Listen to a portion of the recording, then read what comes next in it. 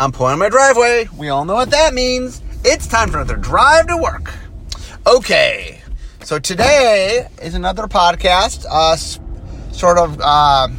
generated by a topic that I've been talking a lot on my blog and on social media. So the thing that prompted it, so the topic today is connecting the cards to the story. So the thing that prompted this conversation is we revealed the card Queen Linden, who is the leader of the White Court and the wife of the king, who is the leader of all 5 courts, who disappeared. She's the stepmother of Rowan Will. Anyway, she is a major character in the book. But the complaint was that in the book, so one of the things they talk about in the book, little mini spoilers for the book. I guess I should upfront say there's a few spoilers as I'm talking today about the book. So if you really if you haven't read the book and you care, just a heads up, maybe shut this off, go read the book and then come back. So in the book we learn how King Kenrith became the king of all 5 courts, and he had to sort of pass this test for 5, and he did, and he passed the test for 5 different, he passed all 5 tests. I guess there's a test for each court. And on his card, he was the buy box, he has 5 activated abilities, 1 for each color. But Queen Linden, who in the book passed 4 of the tests, wait a minute, where's her? She doesn't have 4 activated abilities. What's going on? And the answer is she was the leader of the White Court. So what we did in the set was we designed the 5 court leaders. All of them cost MMM, so she was white, and they had an ability that wanted you to play that color. And so we designed those 5 cards as a cycle. So it was a very tightly thing that we designed. And the other issue, as I'll get into today, is at the time we at the time we made the card, the story had not yet been written. In fact, I believe we might have finalized the set before the story gets written far after we make the set. The design happens way before the story. So the complaint is, wow, this card doesn't really reflect her as she appears in the story.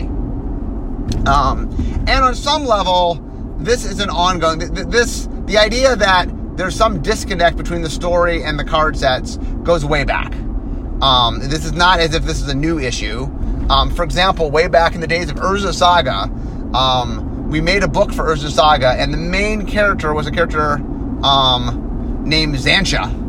And Urza Saga, none of the whole block, that the character never showed up in the entire block. There was no Xantia card.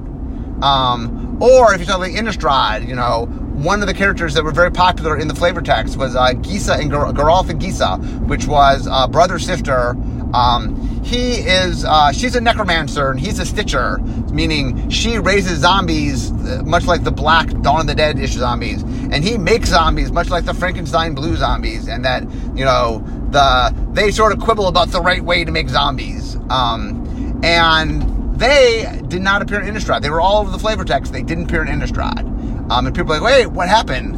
The same thing happened with Ludwig. And there's the idea that there are characters or things that are a part of the environment or the story and then don't get cards happens all the time. This really isn't even a new thing. It's not like all of a sudden this starts to happening. It's not a new thing. But one of the things I want to talk about today is what's going on. Why do the card set, why would we have things like characters appearing in flavor text that are so cool but yet we don't have cards for them?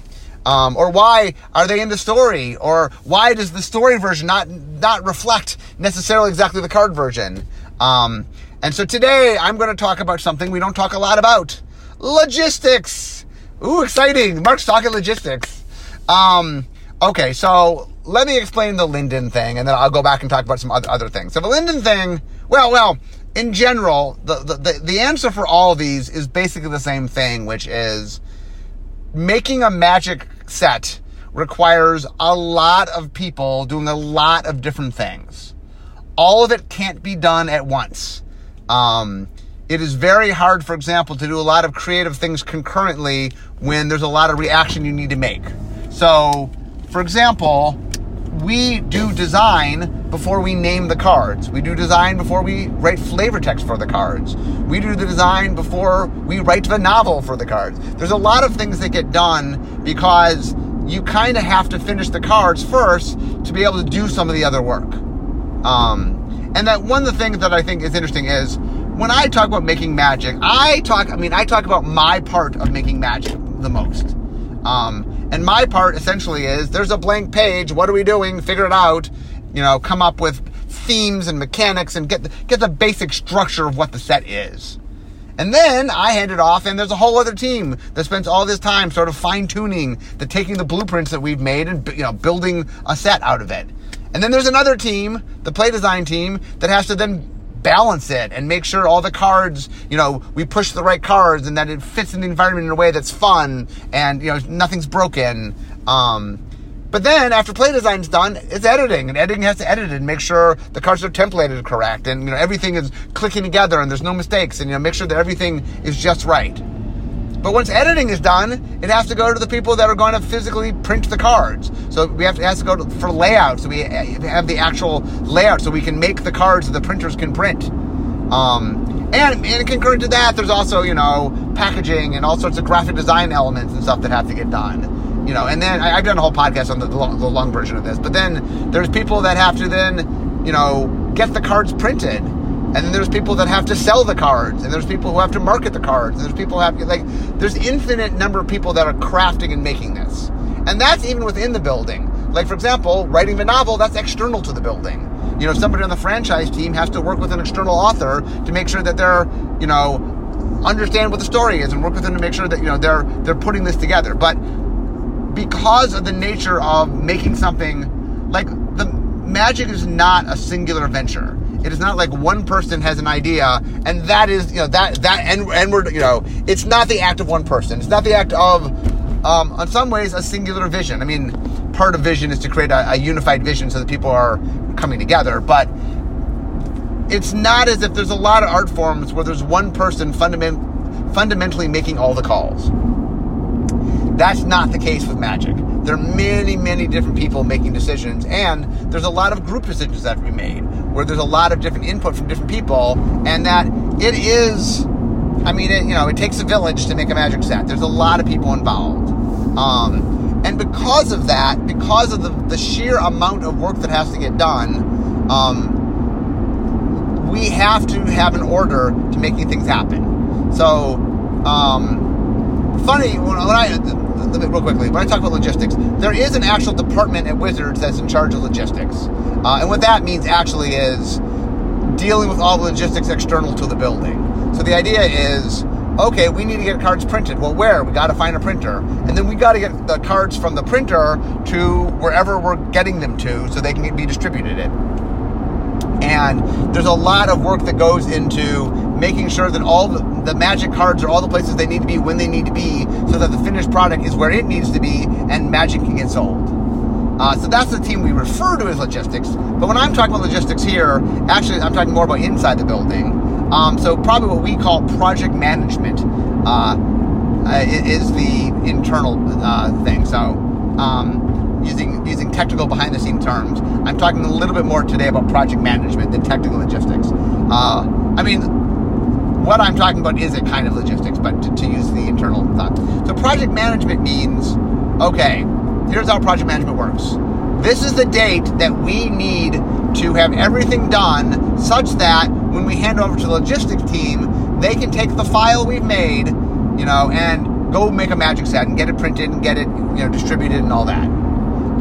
So there's a drop-dead date. This is the date that in order to meet all our requirements, in order to get everything where it needs to be, in order to have magic on sale, so let's say we're making Throne of Eldraine, I don't know the release date of Throne of Eldraine off the top of my head, but October or something. Let's say it's October 10th. I'm just making up a date. I don't know the actual, I do not know the release date of Throne of Eldraine off the top of my head, but let's say it's October 10th. So October 10th means, there's going to be a pre-release 2 weeks before that, or 3 weeks before, 2 or 3 weeks before that, which means that we have to have the product done such that it is in stores for pre-release on a certain date. That's the earliest that someone needs to have the product is pre-release. Okay, well, that's a date.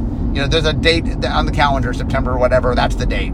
Okay, well, if that's the date, how much time do we need for shipping? How much time do we need for printing? Somebody has to work backwards to go, well, essentially, so logistics is people outside the building. They have to figure all that out as far as how much does it take to get everything done, because it takes time, to get to the printer and printing and then packaging and then shipping and then, there's a lot of things that have to happen that you have to figure out. So you're backdating all those things, and we figured out, well, how long does it take to do this and take to do that? And then at some point we go backwards, we figure out, okay, this is the sort of leave the building date. Like, if there isn't a finished file on this date, we're not going to get to the printer on time, blah, blah, blah, things will be late. Magic won't come out. Like, one thing to remember, by the way, is Magic is released in 11 languages in some crazy number of countries simultaneously, meaning all those places, Magic goes on sale on the same day, worldwide, same day. And same with the pre-release. The pre-release is on the same day. So we have a date we have to meet. Okay, so in order to meet that internal file done date, everything we need and when we say files done, there's all sorts of things that got to get printed.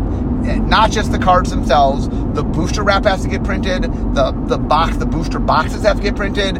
We often have multiple product lines. Everything we need has to be done by a certain date so that all that stuff can be organized and done and produced.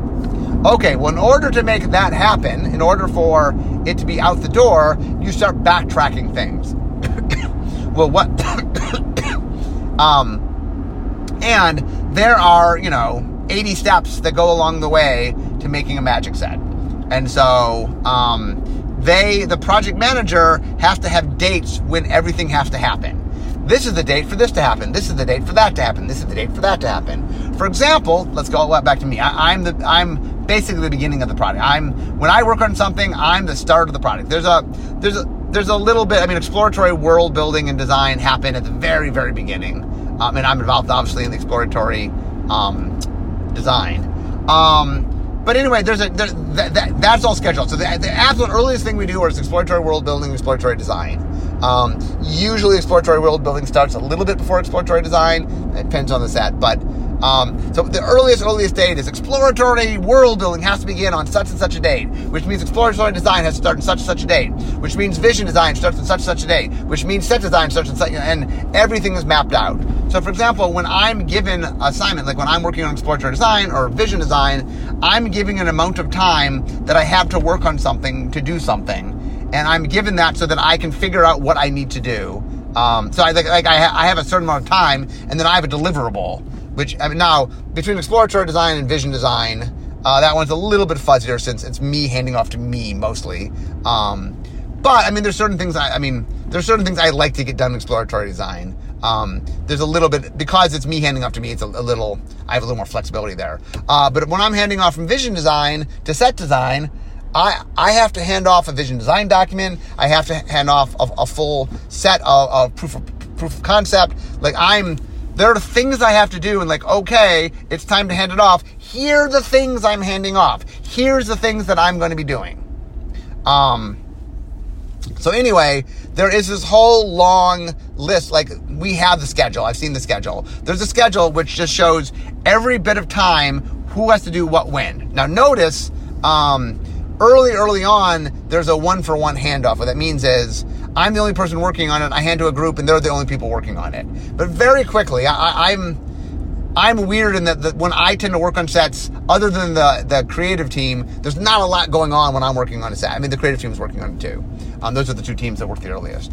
But as you start going along, more and more people are working on things concurrently. And so the chart that we have is not one line, it's a whole bunch of lines, because you have to be able to show what's going on concurrently. So a lot of times we'll have the design line, the creative line, all the different components. And part of what's going on is, let me use the art as an example. We want to produce art because the cards have art on them. So at some point in set design, the set design team has to sign off on, okay, we're happy enough for the card that we're ready to card concept. We're ready to figure out what the card is supposed to be in its art, and then send it to an artist and get the card made. And so during set design, there are moments where things have to happen so that the art process can happen. Like, set design has to go, okay, usually we have waves. So like, okay, it's wave 1. Okay, I'll flag these cards. These cards are now ready for you guys to go get card concepting and make art for these cards. And, so for example, while set design's going on, there's just art getting made. There's art getting made at some point during set design. And so it's a matter of understanding, what that means is there's a point at which you have to start producing the art. And so you have to know what you have to commit and say, these are cards that I want to have because I'm going to have art. And once there's art for them, not that you can't change the card, but you have to change the card with the knowledge of that's the art that's on the card. So, for example, if I make a creature and, I choose what the creature is, it's not that I can't tweak it some, but if it's a really big creature, it can't be that small. I can't change its size that much. If it's flying, it has to be flying. Like, there's things that you sort of get locked into that you have to be careful of. And that's one of the things that I think it's important to stress is understanding when and where and how things are happening. Okay, the reason I'm explaining all this is that there are certain priorities. What's the word I want? Some things can't get done until other things get done. So, for example, let's talk a little bit about flavor text, right? And names in flavor text. In design, when we make cards, we tend to give them some name. The more top down the set is, the more there's a chance they're real names. But even the real names in top down are us making a sort of stab at what we think they are. But nonetheless, the names we name the cards are more for markers so that we can talk about them when we're playing them.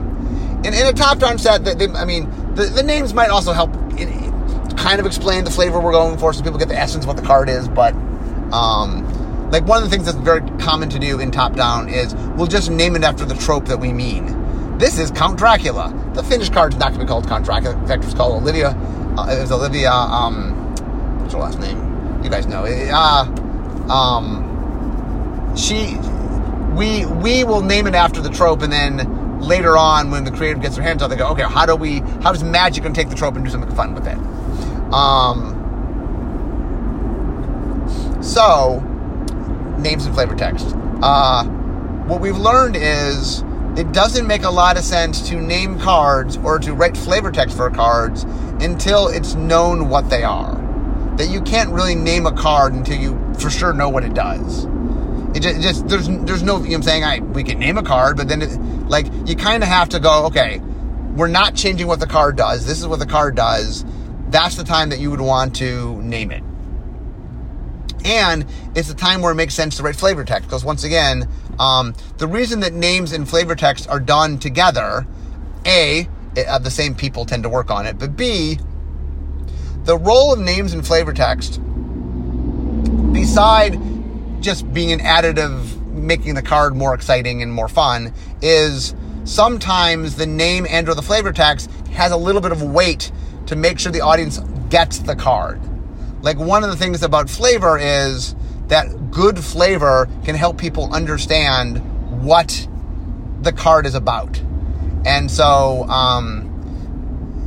so the art is done the earliest. So usually by the time, and the reason the art is done earlier, in a perfect world, it'd be great to finish the set, go, oh, I know what the cards are. Now that I for sure know what the cards are, let's go get art for them. The problem is the art process takes a while to happen. It takes 7 weeks, I think, in a wave to make art. And there's multiple waves. So we don't have the luxury of waiting till we're done to do the art because we need time to get the art done. But names and flavor text are much faster. There's not a 7 week, there's not an artist produced. There is an artist making the names and the flavor text, but it is something that can be done faster than 7 weeks. So a lot of times when we get to names and flavor text, the reason we hold back a little bit is we get to see the finished art, we get to see what the card does, and that gives us some ability Sometimes you're naming them before the art is finalized. Sometimes you just have a sketch. But at least you understand a rough idea of what it's going to look like, and you know what the card's going to do. And then you have the ability with the names and the flavor text to massage things a little bit. Because sometimes the art and the card mechanic are, most of the time they're a beautiful union of they just come together to make something larger than some of its parts. Sometimes it's like, this art and that card, it needs a little bit of massaging, and that's where names and flavor text can come along and can sort of help define things in a way that helps explain what's going on. So the classic example, I've told the story, but it's a good story. So this is back in Odyssey. I think it was Odyssey. We had a policy back in the day. It's not something we do anymore. Before we'd finalize something, we would look at all the art, and sometimes we would swap art. And we were much more aggressive back in the day in swapping art. We've gotten better at our card concepting and not needing to swap art. So one of the things that would often happen is we would sit down with all the different cards and we do a bunch of art swapping. And then in the end, what you'd end up getting is you get a card art and a card that weren't meant to go together, that are kind of the oddball pairing. Because you were careful to line everything up, but usually there was like one thing at the end, like, this is just a mismatch that kind of, everything else is perfect, but we got to make this one card work. And so the card was it was a white card, and I think it prevented damage. That was the effect. The effect of the card prevented damage, and the art we ended up using was just like this bonfire, and it was very vague. The reason we kind of held on to it, was it was very you didn't quite know what was going on. It's kind of like people around a fire and there's all this smoke, and it's like, okay, well, this is this abstract piece we're not sure what to do with, and here's the card that's left, and it's a damage prevention card, and so like I came up with the name Ceasefire, which is like, okay, it does this thing where ceasefire says, hey, I prevent damage, I'm a ceasefire, but also the card shows a fire, so the name sort of like riffs to the art, and kind of just tied it all together. The art and the mechanics don't have much to do with each other. I mean, the art was at least vague, but it didn't have much to do with it. But the name just kind of was connective tissue that tied them together. That was the extreme case. But in general, a lot of times there's a little nuance where like sometimes it's just a matter of the art was doing something that if you're aware or your eye's drawn to the right place, it does what it needs to do. But if you're not focused, you might be a little off, So sometimes the name is just, I'm going to refer to the thing I want you to focus. So when you see the name, it makes you go, oh, it's this creature or whatever. And it just helps you sort of focus your eye where to look.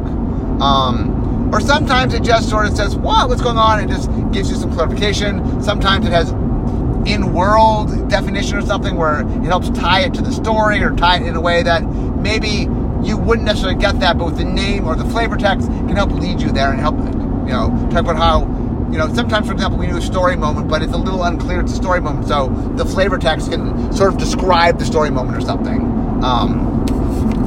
But anyway, the reason is, there is a very important reason that names and flavor text come late in the process, because they allow us to sort of do some adjusting late in the set making.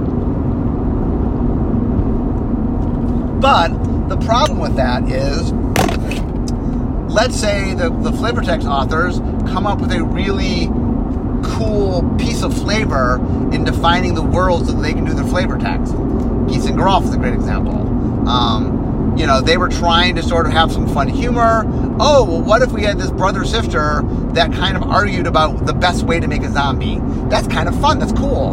And it just generated some really neat flavor text. But the problem was the people that made that generated that because of the logistics of how we make things, that happened at a point where the card set was done. We weren't making new cards. So the idea of, here's some really neat characters, let's make cards for them, we're just past that window where that can happen. And so what will happen is the set will come out, and people go, hey, this flavor text, that's funny, I like it, these cards are great. Where is Geese and Geralf? And we're like, they did not exist when we made this set. They existed when we made the flavor text. The flavor text writers, in order to get the job done, in order to make something, created something, like that. There's a craft to it. And I don't want to say to the flavor text writers, you can never generate anything that's not already in the cards, because that keeps them from doing really cool things. And so it's a good example where here's something in which the set's really talking about it, yet, I don't get it. Why is that? Why is it not there? Another big disconnect comes from the story. So, we have novels that describe what's going on in the stories. Somebody has to write those novels. We've chosen, we have a franchise team that goes out and finds world-class fantasy writers and gets, the best of the best to write our stories. Well, okay. We want those people, much like we want the flavor text people to have creative, room to, if they need to make things to make better flavor text, we want them to do that. The same is true with the person writing our story. Yes, the card set is done, and look, we have to do the card set before we write the story, because it's the act of making the card set that really gels the world. For example, the reason that Ether was a major part of the world of Kaladesh was because energy was the main mechanic of the set. The whole ether, the whole byproduct of ether and all the stuff that came from that did not happen until we early on said, we're doing energy. Can we make energy part of the world? And the creative team said, yeah, we'll run with that. And then like the Etherborn and all sorts of things came out of, let's make ether and make ether a key part of this world. But none of that would have happened without some prompting, because part of what we want to do when we're making a magic set is be responsible. We want the card set to come alive in the world. But what that means is the act of making the set also helps us sort of define what the world is. Another classic example is in making of Innistrad, I really needed the werewolves to be red and green. And I was doing this color balancing thing, and the monsters were different colors, and vampires were black and red, and zombies were black and blue, and spirits were white and blue, and humans were green and white. And it just is where I naturally needed to go for a lot of structural reasons. And I sat down with the creative team and walked through why, how do we make it green and red, and what does it mean, and play more into the impulsiveness and the instinctual nature of werewolves. And we found a place to make it happy where it really made sense. But that's not, all the werewolves we had ever made before then, only 3, but they'd all been black. I mean, in a vacuum, they'd be black. But I can't make all my monsters black because I got to make 5 colors. And so, I had to work with the team to sort of, and then they wove that into the world, and the fact they were red and green became something and defined the world. So one of the reasons that we have to write the novel after we make the set is the making of the set does a lot to define the world, and it's very hard to write the story until the world is well crafted. And so, once again, logistically speaking, we're going to have things done really before the novelist is going to start their work. Now, if you go way back to like the days of Urza Saga, there's even more of a disconnect. Like literally, if you saw, like the way it used to work way back in the day is they would write the book around the time we were making the set. Usually a little bit later, but they were just doing stuff, and we had no idea what they were doing at all. Now, the creative team works with the franchise team to flesh out a basic outline.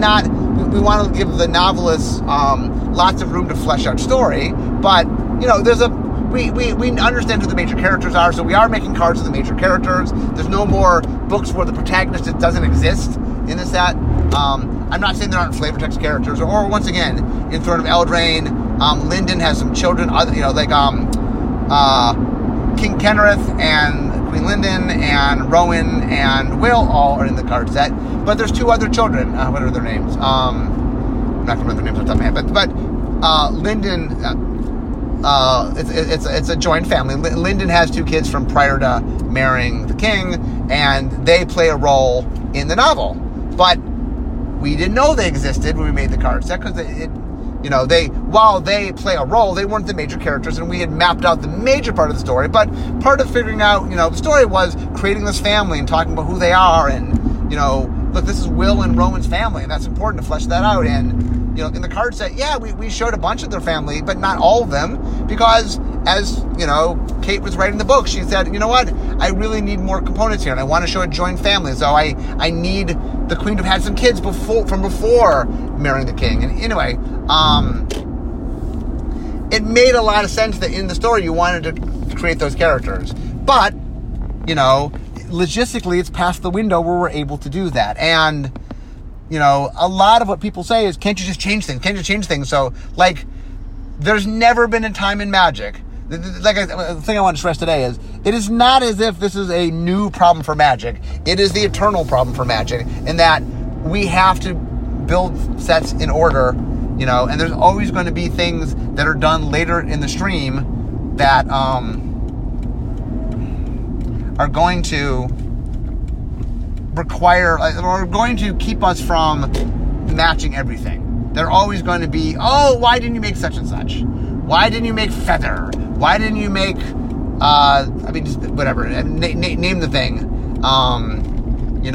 We will generate characters through all sorts of means. And now the good news is, and this is a positive thing, we make a lot of Magic cards. Magic, as I like to say, is a hungry monster. Having characters that people want, great. We didn't do it this time, but we're going to make other products, and we're going to make other supplemental products, or we're going to return to the worlds, and we get to capture that. You want to capture somebody that you really fell in love with through the flavor text, or through the novel, or through whatever, and we didn't do that the first time, we have other chances to do that.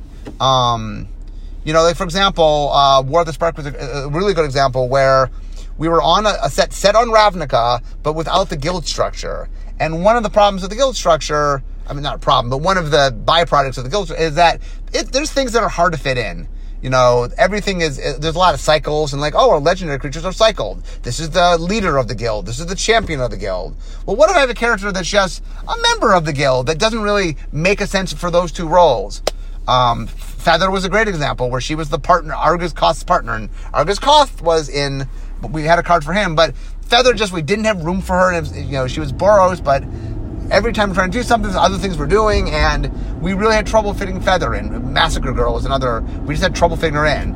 She was a monocolored thing, and we didn't have a lot of monocolored legendary characters in Ravnica, because we saved that space for the multicolored. And anyway, we're doing War of the Spark, we're on Ravnica, we're not a guild set, and it just let us make a whole bunch of cards that people have been wanting us to make.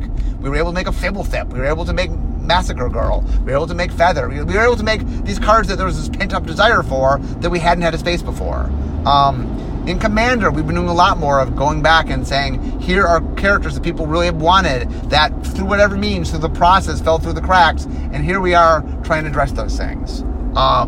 Likewise, we've also used that to upgrade. Sometimes we make a character, and the first version of the character really doesn't capture the character as well as it could, or the card is not as good a card as it could be. Maybe it's not as flavorful, maybe it's just, it's weak, and this is a really popular character, we want to make a little more, a card that might actually get played. Hold a second. How about a sneeze? Gesundheit to myself. So there are opportunities there are things that are going to fall through the cracks, and one of the things that every time it happens, other classic examples is Dack Fayden dying in the spoilers in the War of the Spark story, and dying in the trailer, but yet not in the set, or the gingerbread woman's in the trailer but not in the set. Similar things there is where Dack Fayden is an example where Dack Fayden they needed to kill the Greg, the guy, the author, for story purposes, needed a planeswalker to die, somebody that you knew who they were, and so he came to us and said, the planeswalker is someone who makes sense here, who's not a major role of upcoming stories that could die. And we spent some time, and he talked to us, and we came to the conclusion of Dack's the right person here. But once again, it happened late enough that there was, the set had already been locked down. There wasn't a card for him. And then the trailer took elements of the book, because this is cool, it's from the book, and they made the trailer because they were really trying to bring to life some cool moment of the book they thought would really make a good trailer, and it did make an excellent trailer. But, it just reinforced like, oh, where's this thing? But it's not in the set. And same with the gingerbread woman. There's a gingerbread man in the set, Gingerbread's in the set. But in making the trailer, they came up with this cool thing, and they ended up, in fact, I think originally she dies, and at the end he avenges her, but it was kind of cooler if she avenged him, and, things changed. And they made this really fun character, but it was made after we made the set. So, there's no gingerbread woman necessarily in the set. But people really like the character, and so that gives us the option of maybe one day doing that. And so I get the frustrations. I understand that, this would be really cool. And if I had control over the space-time continuum, yeah, it would be cool. Let me just go back in time and make that happen. But the point of today's podcast is there's a lot of technicality of making a magic set. I don't talk about it all that much. I don't really get into how we do art waves or there's so much logistics and so much planning and so much stuff that happens that the idea of can't people just talk?